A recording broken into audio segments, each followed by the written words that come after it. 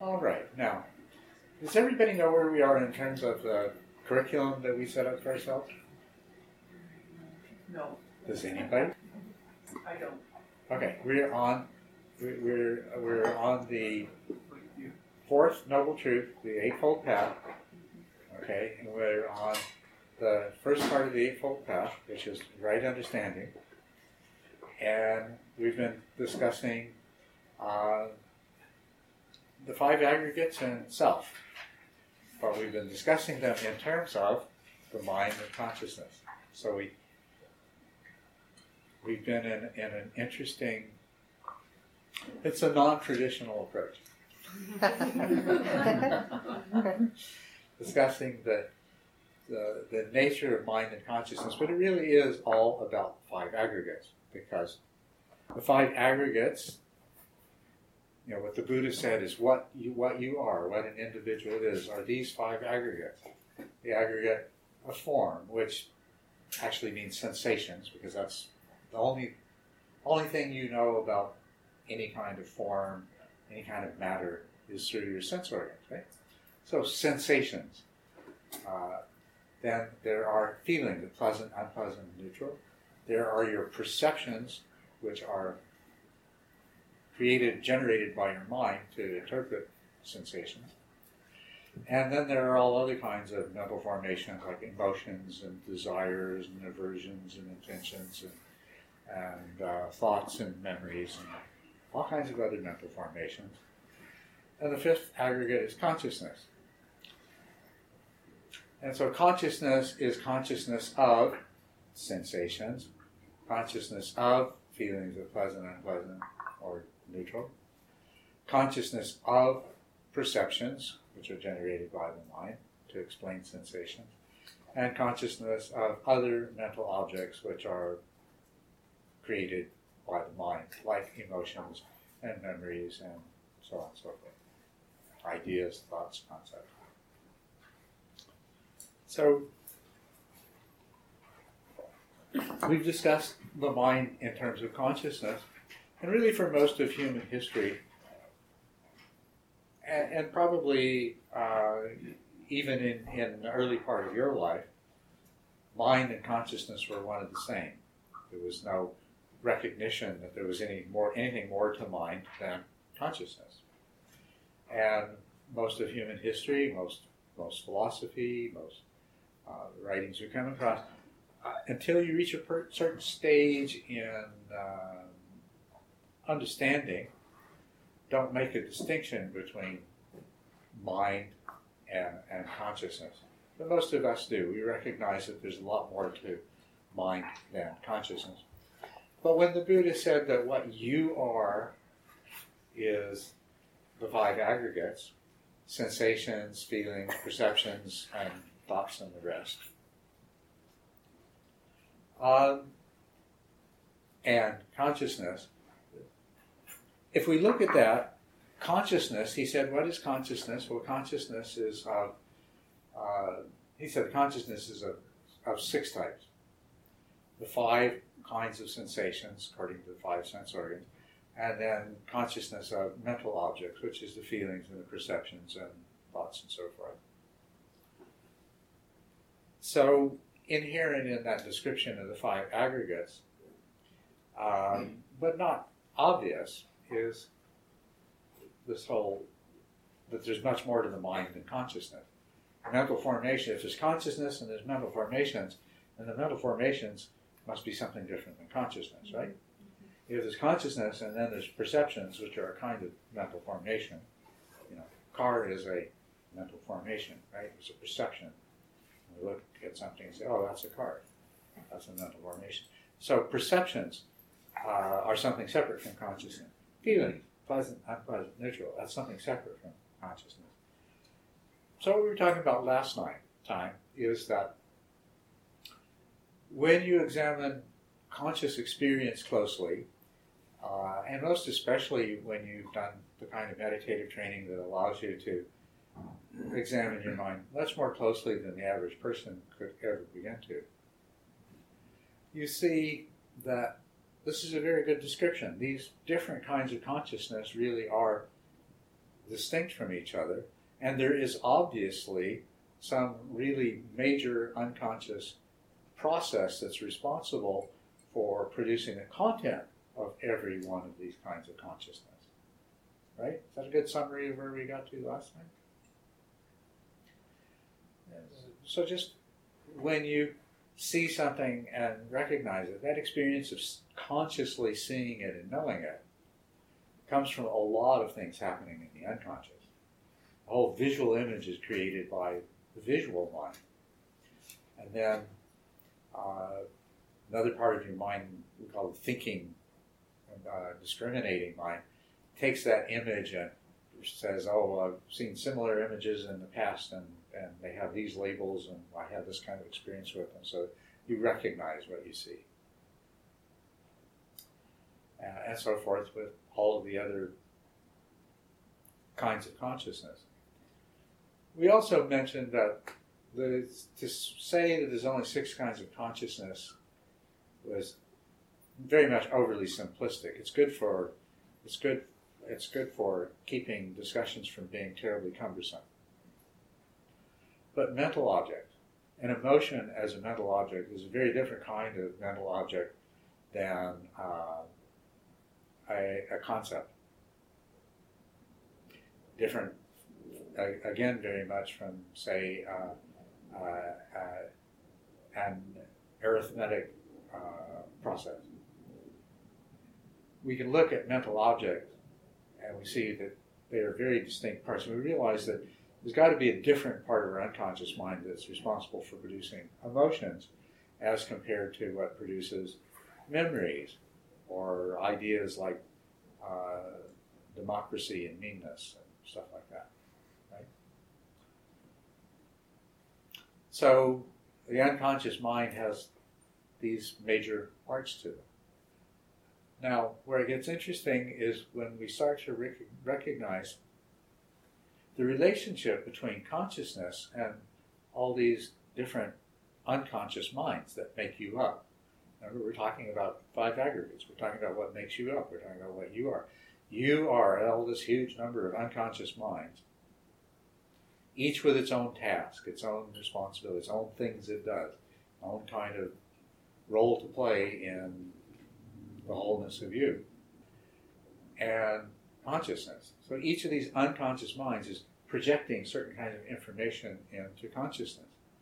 So you have consciousness of an idea, and then you have consciousness of a memory that idea triggers, and then you have consciousness of an emotional reaction that's associated with that memory. So consciousness is a place where these different minds are delivering their product.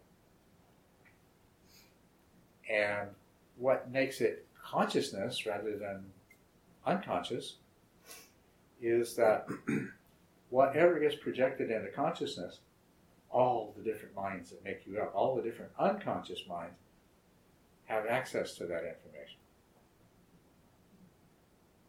So it's how all these different unconscious minds communicate with each other. It's directly analogous to the way that people communicate with each other through speech and body language and hand signals and writing and so on and so forth. So you are a community of unconscious minds, and consciousness is the subjective experience of that collective when the different parts communicate with each other. Consciousness is the place, it's like the bulletin board that every part of your unconscious can put something into and everything else can see it. Consciousness is the universal recipient of information from all of the different parts of your mind.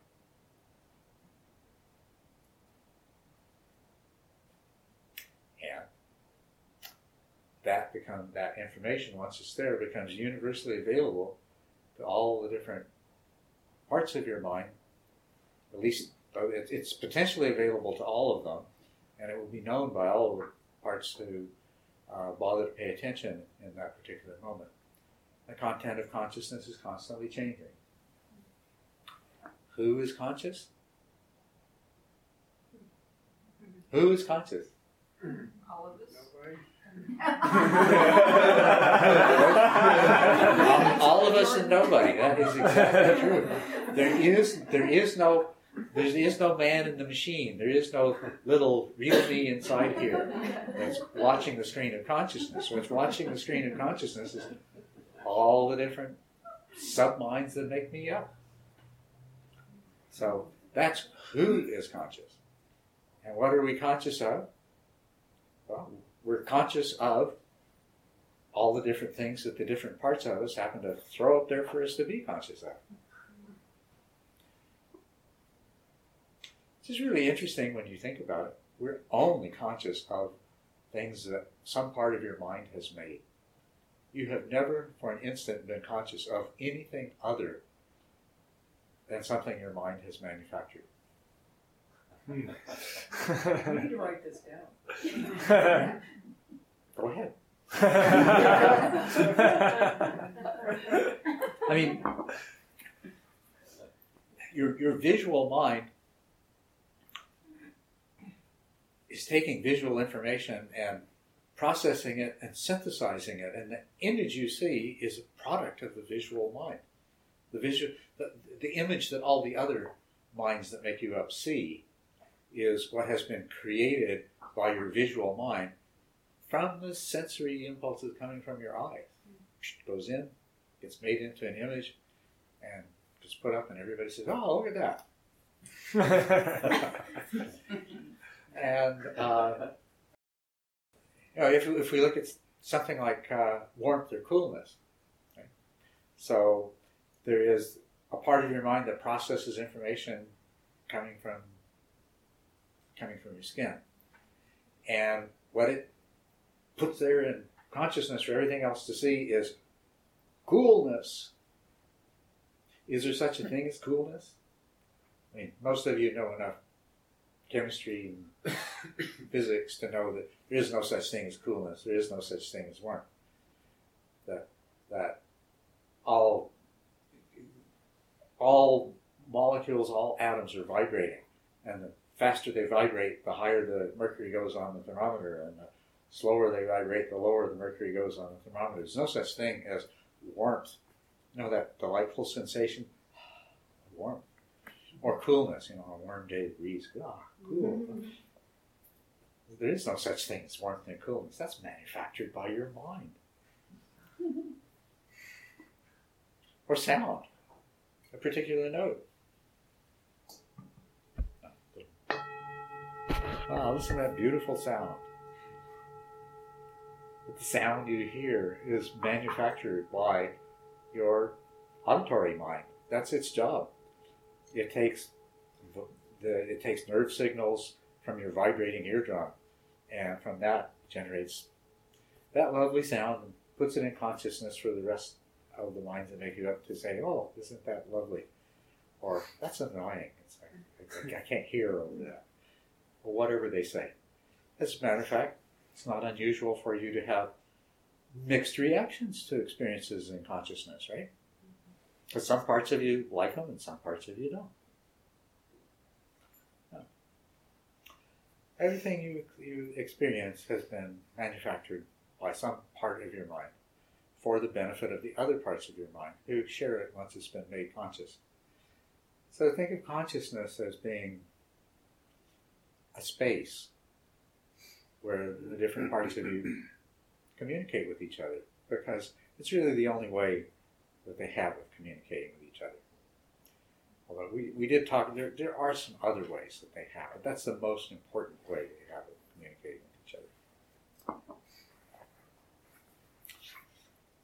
Now we need to look at this a little more closely, because I said that some Buddhists who did a lot of meditation sometime after the time of the Buddha not only recognized that there's the unconscious mind and there's these 6 kinds of consciousness, they realize there's actually a 7th kind of consciousness. And this is something that is verified by modern science. That what gets delivered into consciousness moment by these different parts of your mind needs to be assembled in a meaningful way. And so there is another part of your unconscious, let's call it another unconscious mind, whose job is to take this different information, make sense of it, and then it presents it back to consciousness, right?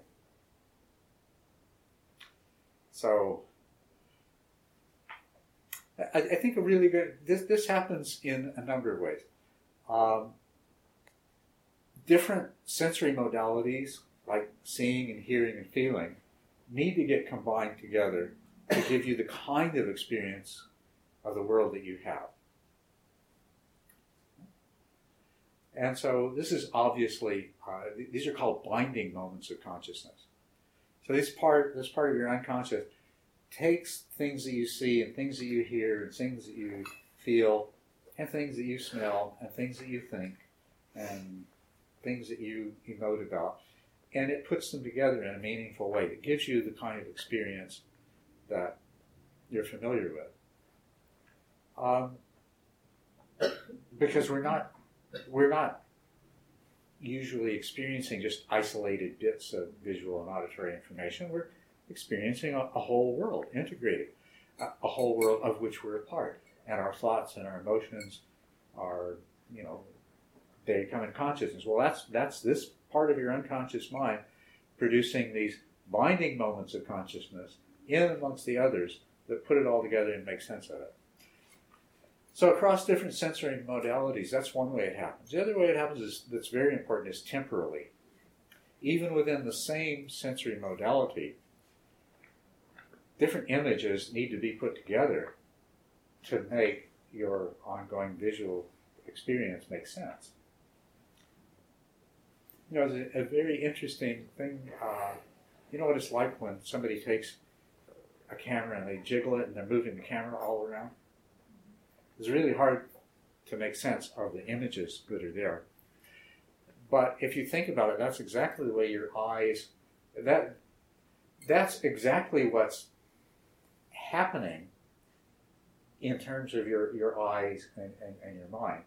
There's all these different images. I can look here and here and here. And my subjective experience is there's this panorama before me and I'm seeing different parts of it in different modes. But what's really happening is the camera is moving all around and it's jiggling as it does so and everything else, but I don't have the kind of experience you do when somebody does that with a camera.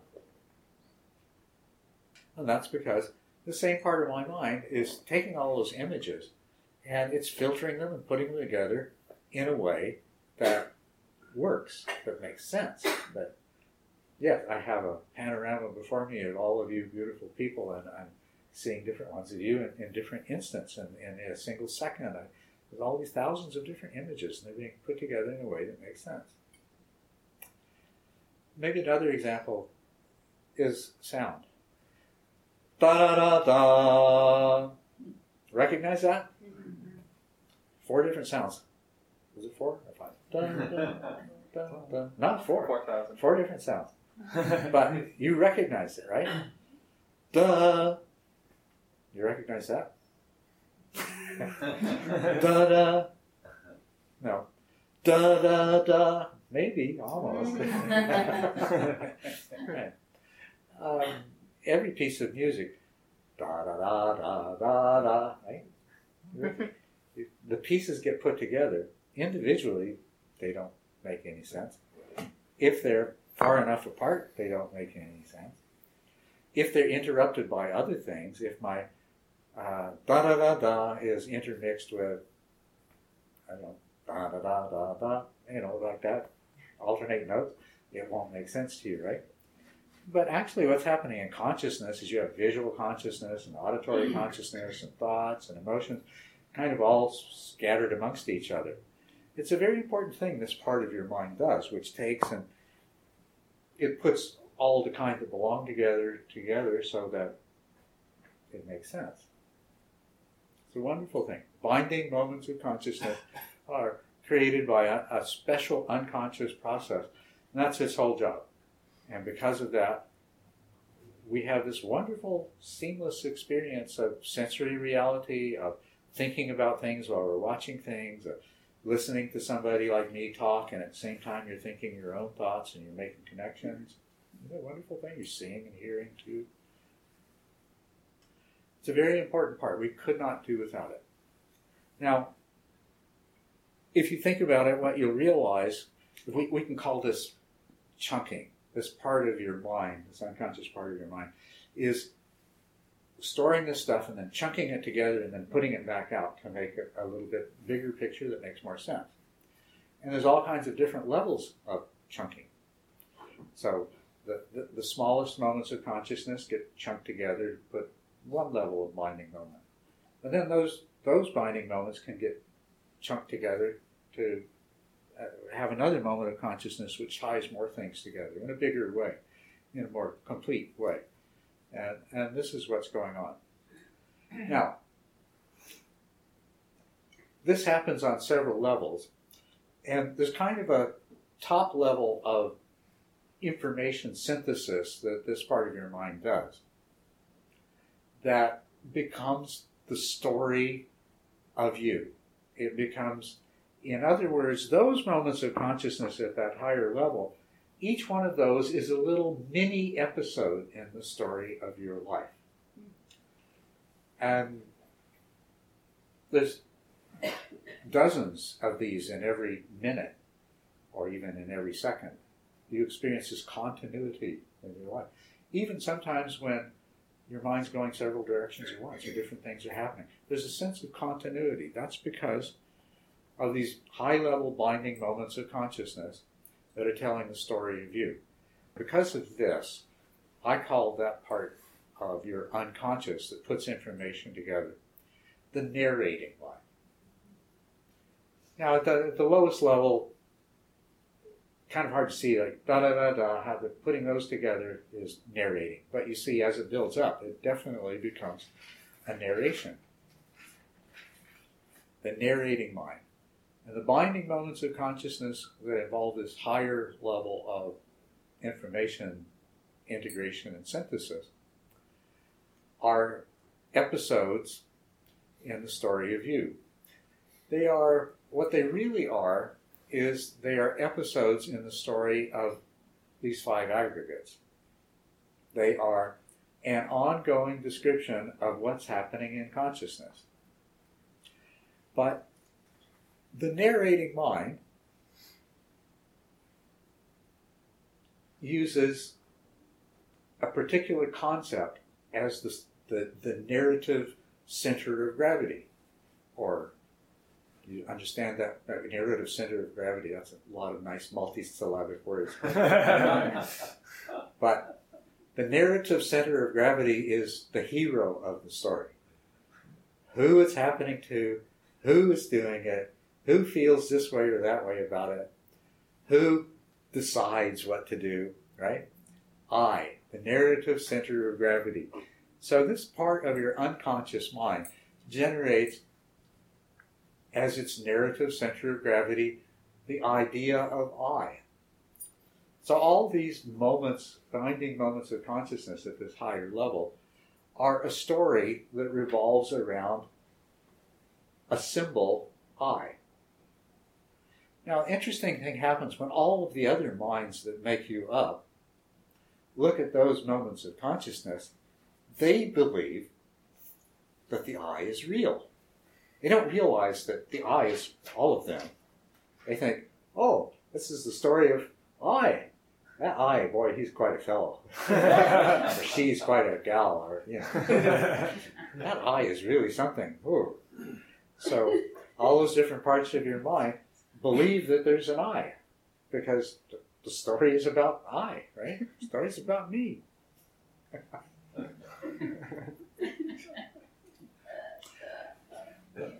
The people that came on later recognized this. They said, okay, there's another kind of consciousness, and they called it the self-consciousness.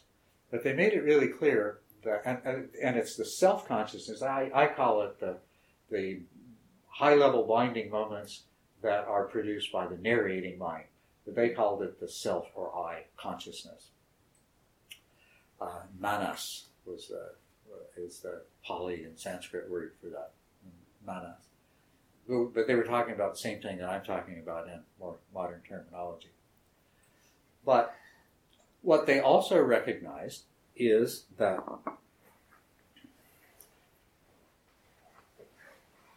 you can't blame the narrating mind and the binding moments of consciousness for the mistake that all the other minds are making. Because the narrating mind is just doing what it's got to do its job. It's got to have a central reference for all of these things it's tying together. And so it generates a symbolic entity to serve that function. Right, the central point of reference. The mistake is in all the other minds that believe that it's referring to something separate and real. So that they become, each of them is the audience of a story about this hero, I.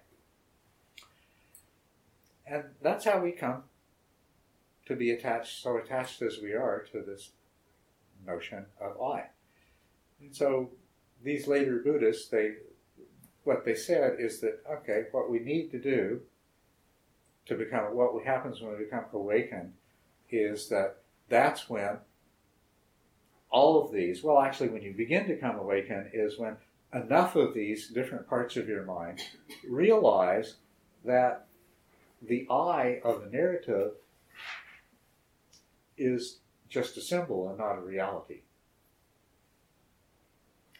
And they describe that as a turning around of the minds that make up the unconscious mind. As they turn around, as they turn away from this belief that the I is referring to something separate, and they come to realize that the I is just a symbolic creation of the mind to make sense of the experience of this hunk of matter and these five aggregates as they negotiate their way through the world. That's the origins of the I. In the human mind, and in simpler minds, there is a simpler I notion.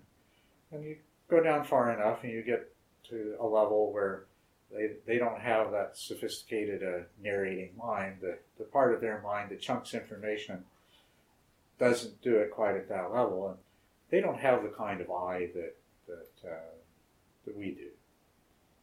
But us humans, we have a really, really strongly developed notion of I.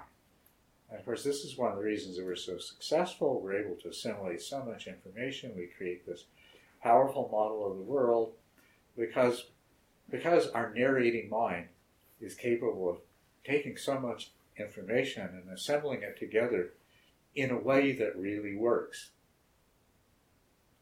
And you have to admit, the however many billion people that there are on this planet who believe that they are a separate, real entity that needs to be protected and cared for, that's a successful strategy. Except that they're not too happy mostly. And they take out their not too happiness on each other, making each other even more not too happy.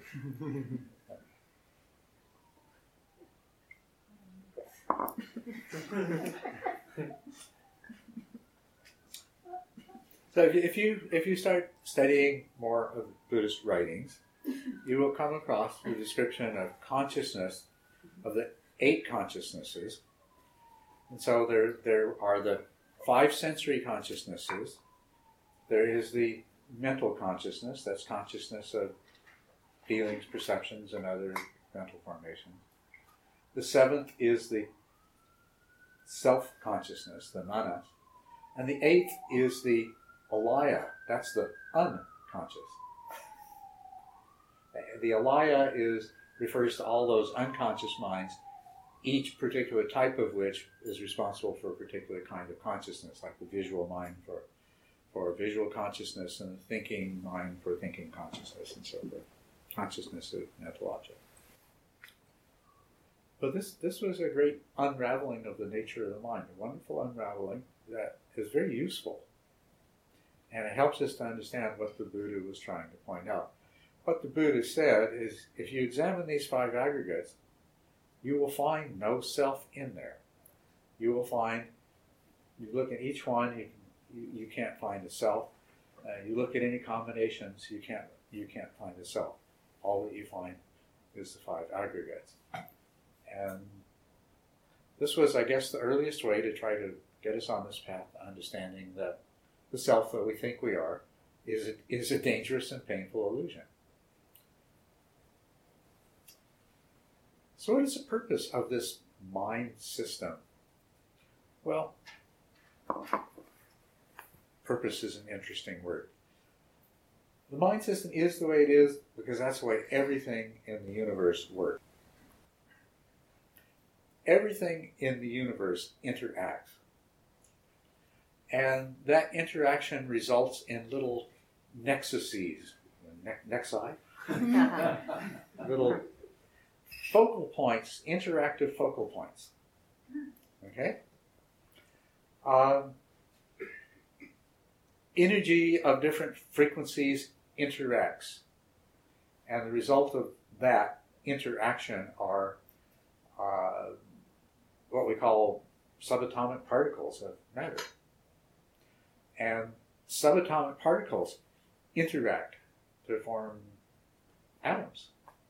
And atoms interact to form molecules. Each of these things I've just described is one of those nexuses or focal points of interaction. The universe, from its most raw, simple, undefined level, right up to the most complex and sophisticated and beautiful, for that matter, things that you can imagine. All the way from the bottom to the top of that progression consists of interactions. Everything's interacting, but there are aggregations of interaction that form these focal points. Atoms, molecules, suns, planets, people, dogs, cats, birds, worms, bacteria, pizzas. I mean, these are all things. Your mind is very good at picking out these focal points of interaction and making them appear as though they're more separate than they really are. Right? You can see that they're not really all. It's just everything's interconnected, but wherever there's a spot of more interconnectedness or more dense interconnections focused around one particular time-space location, the mind focuses in on that, and then it uses its imagination to cut away all of the other connections. It says, oh, there's a separate thing. We've got a world made up of all these separate things. But it's not really what the world is. It's just total interconnectedness. But if we examine any one of these little focal points of interaction, we'll find the same principle being expressed. I call it shared receptivity. The components interact in such a way that they're totally interdependent. It's like the protons and neutrons and electrons of any given atom. They interact in a specific way. They limit each other, and also they enable each other. They define each other in a particular way that gives them a stability. So that kind of atom isn't absolutely stable, but relatively stable. I mean, it may lose an electron to something else, but it gets another one that's just the same, that plays the same role in that there. And so really, the individual electrons and protons and neutrons aren't what's important. What's important is the interaction between them, the shared receptivity. The entire universe is built up in this hierarchy of shared receptivities.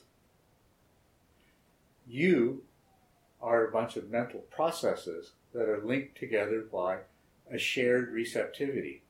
That shared receptivity is consciousness, the universal recipient of information from all of the different unconscious minds that make you up. Consciousness equals shared receptivity. In that sense, consciousness permeates the universe from the lowest to the highest level. And At each level, there is probably a kind of subjective experience. Collectively in this room, we are all the components of a shared receptivity, and we have a collective consciousness.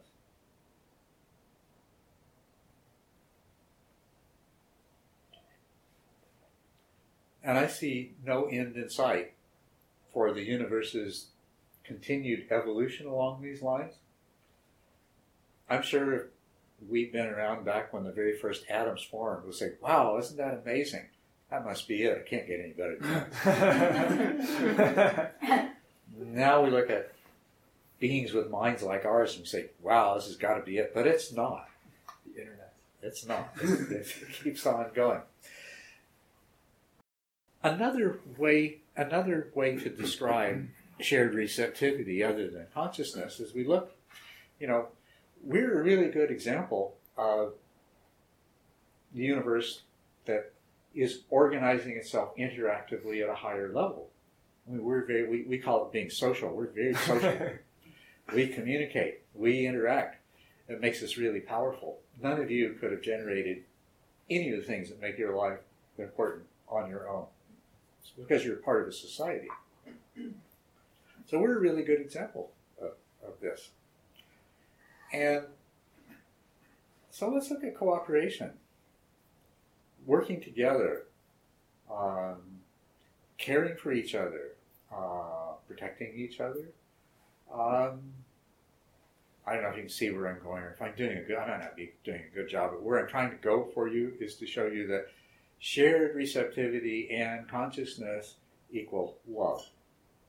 What we call love, I'm not talking about romantic love, I'm talking about more fundamental love that we experience between human beings, and that we can experience. We can say, my dog loves me and I love my horse, things like that. This thing that we call love is nothing other than shared receptivity happening at a transpersonal level. Consciousness is shared receptivity happening at a personal level. So this shared receptivity out of which the universe is built, when you get up to the level of persons, of complex brains inside of heads like ours, where we describe them as persons, at the personal level, shared receptivity is consciousness. At the transpersonal level, shared receptivity is love. So, love is everything? Absolutely. Absolutely. If the electrons didn't love the protons, there would be no hydrogen.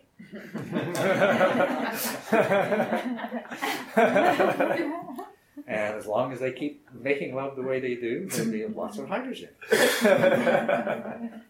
And they've gotten really good at it. You notice that at that level, they've kind of eliminated all of the obstacles to shared receptivity as love. Right? We haven't yet. We're working on it. If we survive long enough, hopefully we'll be as successful eventually as electrons and protons are. But what's standing in the way at the moment is that all of the subminds in your unconscious mistaking the story of you as being about something that's separate. No, I have a question. When you talk about shared receptivity, is it also related that so many philosophers think that nothing we think or create or think we invent is new? We just take it. We just receive it. So that is that collective consciousness you're talking about. Is that true? Well,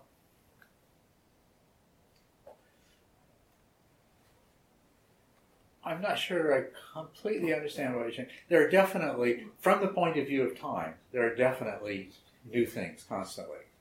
I mean, people are a new thing. We go back 2 billion years and there wasn't anything like us around. So there are new things happening. Yeah. But then on the other hand, if you have an idea and you think it's a new idea that you created and you own it. That's not really true. And this gets us into a whole other area that after the bell's rung, against the rules to talk about. But we're not separate, and this idea, this fact that we're not separate, has enormous ramifications. So that one of the very simplest is actually that no one person has a new idea that's really theirs. It really comes from everything and everyone. And there are events in the world that verify this. For example, inventions. It's amazing how many different people invent the same thing in different parts of the world within days or weeks of each other. And this happens over and over again. And then there are other things like this. I don't know if anybody familiar here with the 100th monkey. The 100th monkey, based on, I can't remember the details too, some island where they had a couple of populations of macaques, little monkeys, who were there for research purposes, and they fed the monkeys by just tossing the food out on the sand. And then one day one of the monkeys went, washed the sand off in the surf, and got a clean piece of food. And before you knew it, a whole bunch of them around there were copying them and doing it. But when a certain number of them, this is where the 100th monkey thing comes, when a certain number of them had learned this new trick and no longer had to eat sandy food on this island, at just that moment, the macaques on the other side of the island started doing the same thing. So the idea of the 100th monkey is a kind of a critical mass when, and the monkey on the other side, the first monkey on the other side that probably had no idea that this discovery was rooted in what all these other monkeys were doing. And the first monkey that figured that out probably had no appreciation at all that he was really drawing on the wisdom that had come from all kinds of other beings who, in one way or another, had discovered that you could wash the sand off. So, I don't know if I... But that would speak for the theory that we pick up what's already there, and then we make it bigger. So how is it in evolution, when you said, we definitely went ahead, we invented more, we whatever progress, what we call it, where does this come from? From single mind or from a collective consciousness too, and then it became a mass factor and transferred or transcend into something bigger or to the next step? You mentioned, are you asking how things evolve in the material universe? I'm not clear. Maybe I ask next week when I'm clearer. I just don't know. This is a fascinating theory to me, and that helps me actually to go away from the self, thinking that I'm so unique when I have an idea, whatever. No, I'm just picking it up, so I'm more open maybe, and that's a wonderful thing. But it has nothing to do with my only creative mind. So that helps me actually to not to believe in the self so much. Well, good, because that's where I want it to help you go. The thing is that you think of yourself, okay, there's all these unconscious minds that make me up, and I'm not any one of them. You still might have the mistaken notion that all of these unconscious minds that make you up are separate from the unconscious minds that make me up. And Tessa and Jordan and everyone else. And they're not. They're not. Yes. So there must be a selective advantage to experiencing the world as separate, as opposed to this thing that we're going towards. So yes, there absolutely is. There absolutely is. The universe is evolving, and it evolves as a result of a process that we can best understand as trial and error. The universe tries every possible thing, and the things that work, and the things that don't work. And it's really that simple. That's how evolution happens. I mean, that's what intelligence is. I mean, you say, this intelligent person designed this wonderful thing, or this intelligent person invented such and such. But matter, just doing what it could do, and some of the things it did work, invented the eye. The eye is an amazingly complex thing. I see. So basically, the experience of self as being separate is sort of kinetic energy, but eventually we get to a thermodynamic one, which is even more stable than that, which is that where we all experience life as being connected. That's right. Once the oneness of the totality is completely, has reached its perfection, that's where it's going. But what I wanted to say is that the universe is evolving in this particular way. And if we look at the steps it's gone through, in terms of life, the very first really amazing step probably came after molecules, after matter discovered that molecules could replicate themselves, was to encapsulate themselves. So in the primordial ocean, these replicating molecules discovered that they could create a membrane around themselves. That is the first self, the first membrane.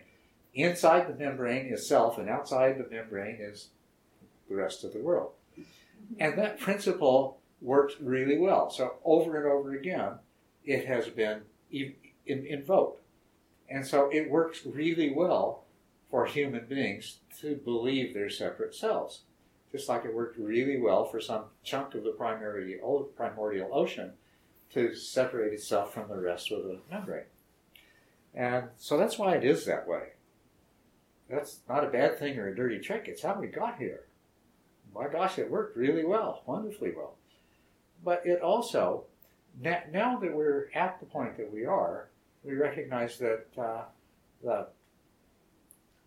to be on the receiving end of that, to be a self in the world, is not too pleasant. It's got a lot of problems associated with it. The other thing is that the evolution of mind, spirit, whatever you want to put it, has reached a point where it can transcend the evolution of matter. And so it may be that we come into the world as aggregates of protein, fat, and carbohydrate that are structured in such a way that we think of ourselves as a self. But the mind that is produced as a result can see beyond that and let go of that and liberate itself from being a self in a world of other. And you'll notice my last sentence shows you the limitations of language. Interesting thing about the narrating mind and language. Language is structured around the way the narrating mind organizes information. And so we end up, no matter how hard we try to describe ourselves and reality in a way that gets beyond the errors and delusions of the past, language itself is always going to bring us back into the problem. Because language is structured on the narrations of the narrating mind. And which is exactly what makes us make the mistake of thinking we're a separate self anyway. Wow. You probably want to go home now. Maybe we should invent a new language in our Sangha that has no I. Well, it's actually a useful practice to see if you can avoid using words like I, me, and my, with the intent not being to succeed at that, but the intent being to become really aware of the role that those concepts play in your thinking and the way you construct reality. Anyway, thanks for your patience in staying, and I'll see you next week. I think we have lots more to talk about.